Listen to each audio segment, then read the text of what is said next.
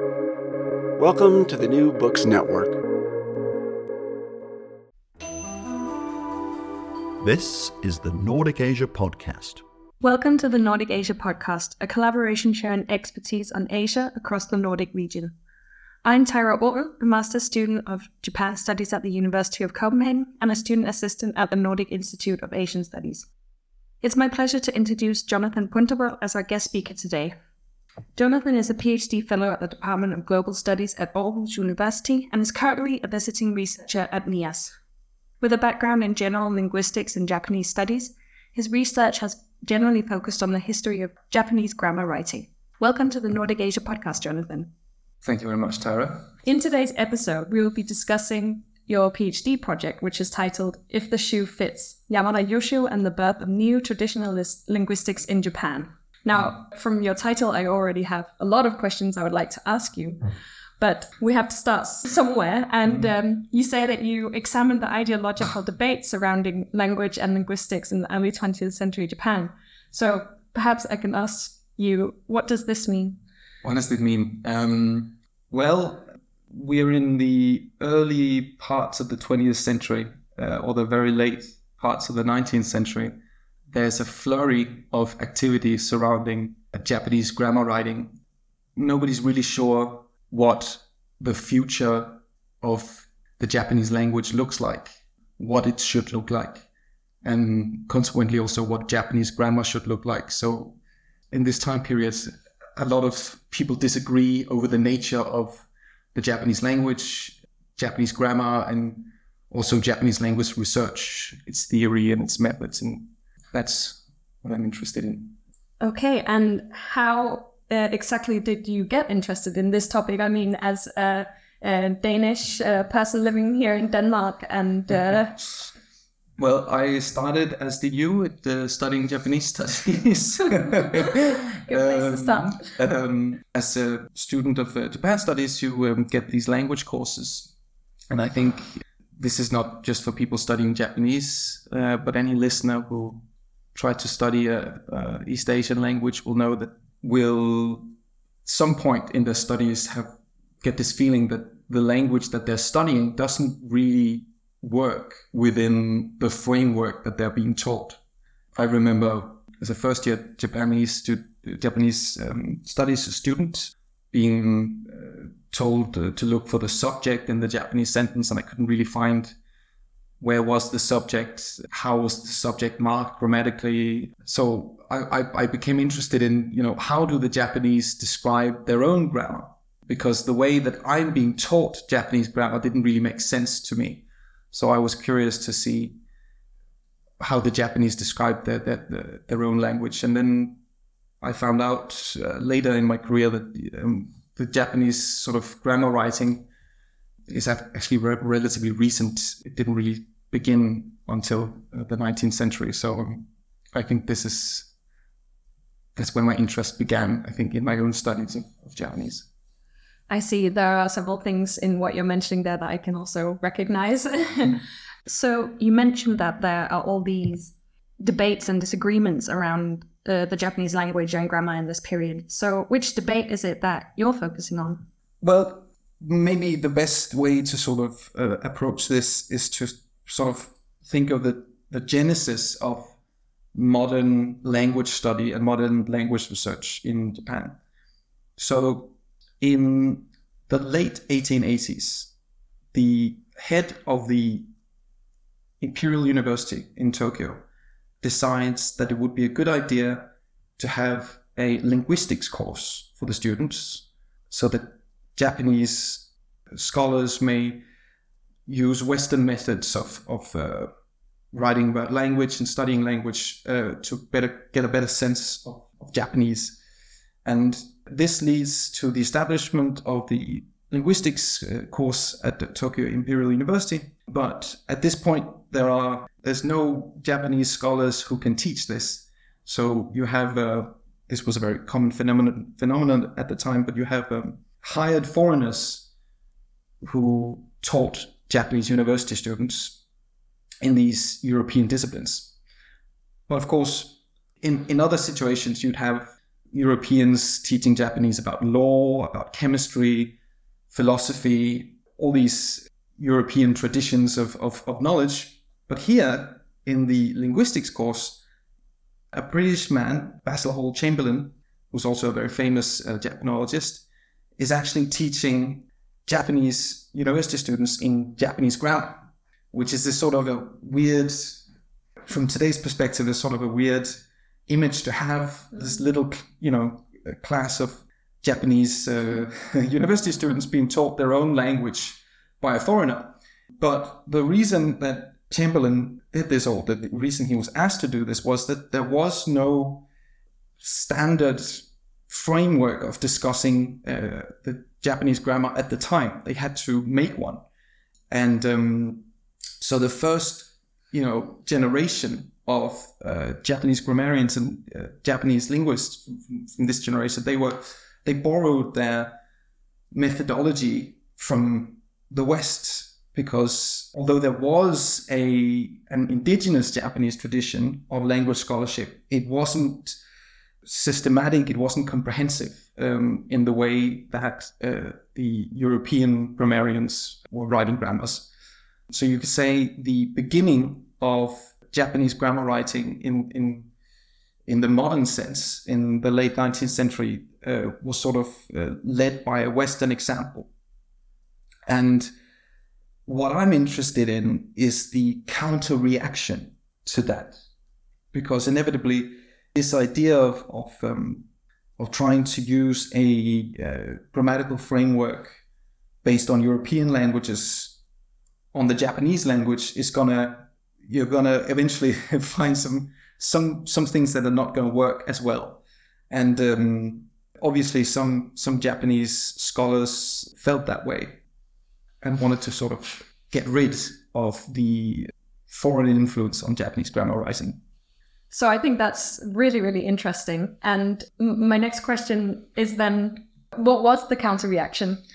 There were many different, because I don't want to oversimplify this field and the debates that happened, but I'm focusing on the person who I think is the most interesting in this counter reaction. His name is Yamada Yoshio, who's also in the title, and he had a very different background from the first generation of Japanese grammarians. He was not university educated. He didn't even have a middle school education. He only ever finished elementary school. So he was very different from this first generation of modern Japanese grammarians, you could say.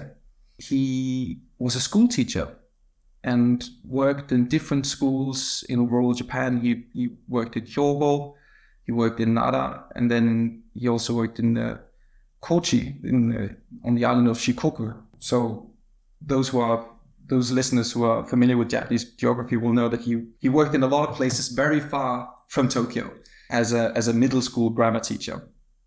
But whilst he was living and working in these remote villages, he wrote this mammoth Japanese grammar book, which is 1,500 pages long. I've still, in my own work, I've never seen a grammar that is as dense as that book. And he wrote it by himself as a sort of a challenge to what he believed was the mainstream opinion that the grammarians of the time were over relying on Western grammatical theory. So he begins this book by saying that contemporary grammarians were whittling the foot to make the shoe fit, i.e. they were forcing Japanese into a grammatical framework that didn't fit for it, and that, that the Japanese should make their own develop their own way of talking about grammar. And in order to do this, he argued they should return to the native Japanese grammatical tradition and sort of renounce the Western influence. And interestingly, Yamada sort of, this book that he published, it didn't really cause any fuss in the beginning. I mean, he was also a completely unknown figure, and, I don't think 1,500 page grammars, the potential readership is probably not that big. But eventually his book became a bestseller in the 1930s. And his ideas became incredibly influential during the later period when Japanese linguistics sort of tried to assert itself as meaningfully different from Western linguistics. So in my thesis, I sort of argue that Yamada took the first step for the Japanese language sciences to sort of assert its independence from Western influence, you could say. So returning to your title, you mentioned the birth of neo-traditionalist linguistics. So can you explain what you mean by neo-traditionalist and what you mean by the birth of neo-traditionalist linguistics in Japan? Yeah, that's a good question. Let's see if I can answer this in an adequate way. Yeah, it's the in Japan bit is a little important here, I think, because I tried it. Originally, I wanted to call it Japanist linguistics, but I changed this terminology because during the course of the project, I found out that this sort of reaction against Western linguistics didn't just happen in Japan. It happened in all kinds of places. It happened in China. Similar things happened in Korea. And if I understand things correctly, also now Nepal and India, there are scholars who wish to sort of return to a traditional Indian or traditional Nepali way of thinking about language. Essentially, what's important about neo-traditionalism is that before the advent of Western or European or Anglo-European linguistics, there was a tradition of language scholarship in Japan. But compared to the level of sophistication that the 19th or late 19th century Japanese scholars could evidently see in these Anglo-European theoretical texts, their own traditions seemed primitive. So it was sort of abandoned by the, you could say, scholarly elites of the time. And neo-traditionalism, I think, is, or at least the way I conceptualize it, is sort of a reaction against that abandonment of tradition. It's saying, don't throw out the baby with the bathwater.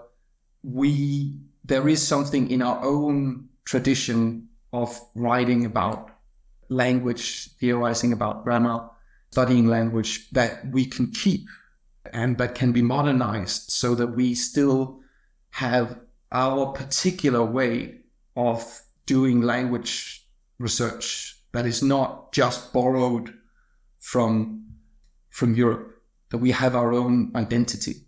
I think the quintessential, and this is why I call it the birth of neo-traditional linguistics in Japan. I don't think actually that Yamada is the perfect example of this sort of neo-traditionalism. Probably the best example is it's a scholar called Tokieda Motoki, who followed sort of a generation after Yamada. Tokieda famously published his manifesto about what Japanese linguistics should be as a sort of antithesis to Ferdinand de Saussure, who's this commonly known as the father of modern linguistics. But Tokieda felt that Saussure approached language in a wrong way, and that language should be conceptualized as a process rather than a system. Without getting too technical, this sort of Japanese challenge of a European way of talking about language, that was Tokieda's whole project. Interestingly, Tokieda published his theoretical sort of manifesto in the first week of December 1941. So about the same time as Japan attacked Pearl Harbor. So that's this peak of Japanese self-assuredness, you could say. But anyway, so what I'm arguing in my thesis is that Yamada sort of was the first to plant this idea in the Japanese intellectual imagination, you could say, to have we Japanese can have our own way of doing things. We can have our own way of formulating linguistic theory. We can have our own way of studying language. We don't need the Westerners and all their knowledge to do this. So that rejection of Western knowledge, ostensible rejection of Western knowledge, is, I think, what he represents, the beginning of that and the birth of that. But I think it's important here to mention that in my thesis, I tried to show that Yamada's entire project was rhetorical more than it was substantial, in the sense that Yamada wanted to appear as if he sort of was speaking on behalf of Japanese linguistic tradition. But if you look closely at how he interpreted these texts, they're very much colored by his having read Western, particularly German, grammatical theory. So, for instance, Yamada is very famous for reinterpreting this Edo period scholar Motori Norinaga, who wrote many of the first sort of Japanese descriptions of morphosyntactical structures of verb inflections and stuff. He's very famous for that. Yamada reinterpreted Motori Norinaga to say that he was sort of the progenitor of Japanese sentence theory. But if you look closely, that entire reading is based on German theory. So Yamada wanted to appear as if he was a very quote-unquote Japanese thinker, but in fact he was also extremely influenced by Western scholarship, even if he didn't like to appear that way. I see. So all the perspectives you have now given us tempts me to return to your introduction to this podcast, where you spoke about the frustrations or challenges that there can be for us learning a new language, in this case Japanese, where the framework doesn't always fit the language we're trying to learn very well. So what implications did this reactionary turn have on the way you perceive studying Japanese language, for example, today?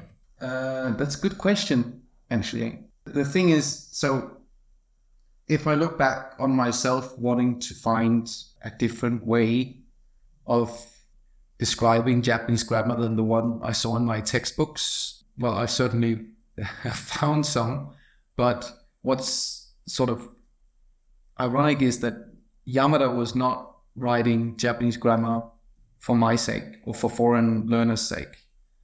He wanted to have a Japanese grammatical system that was for the Japanese themselves. And he doesn't spell it out specifically or explicitly, I should say.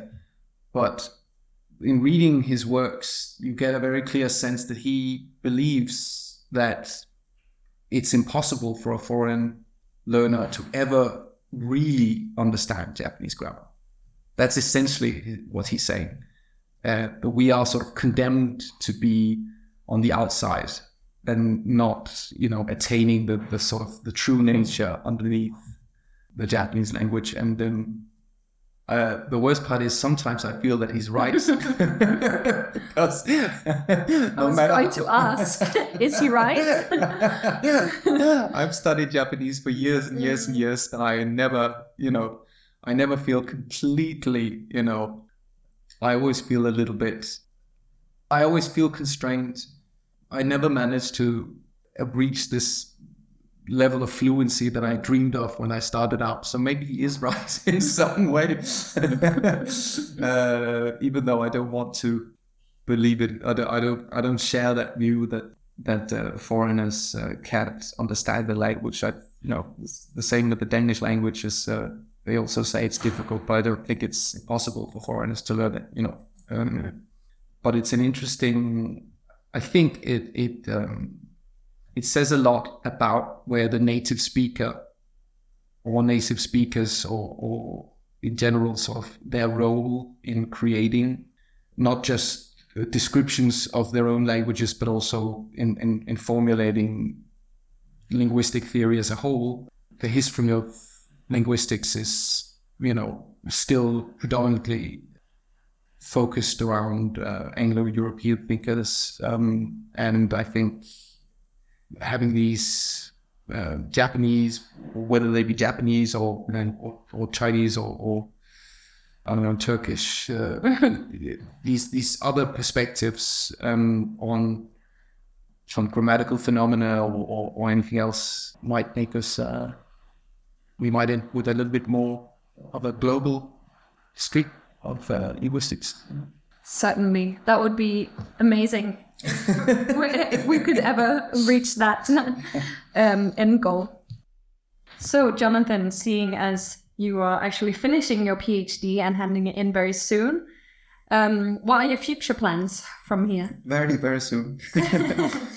Yeah, so, I mean, if I said anything, that having spent these 3 years thinking about this for a very long time, it's kind of daunting to have this idea that going public about all the thoughts that I've had relating to this. But I would like to publish something quite soon. It would be interesting to explore this phenomenon of neo-traditionalist linguistics a little bit further to see. I've read that there were some Chinese linguists who did have similar feelings towards Western linguistics and wanted to make their own, academic discipline. But how similar were those histories to what I found? I would like to know that. Is it just this thing that Yamada, having found out how Yamada was more rhetorically traditional than substantially or whatever? I'd like to know if this just him, or is this when going back to traditional quote unquote ways of thinking about language, is it even possible to sort of escape this modern understanding of language as a system? Is it possible to rid ourselves of these knowledge categories that we've been brought up with? I think that's an interesting question. So I'd like to explore that further, maybe. Well, I'm very optimistic about that idea, and also certainly very optimistic that you will get some published articles after our conversation. We'll see. Thank you, Jonathan, for joining us today, and thank you to our listeners for joining us on the Nordic Asia podcast, showcasing Nordic collaboration in studying Asia. You have been listening to the Nordic Asia podcast.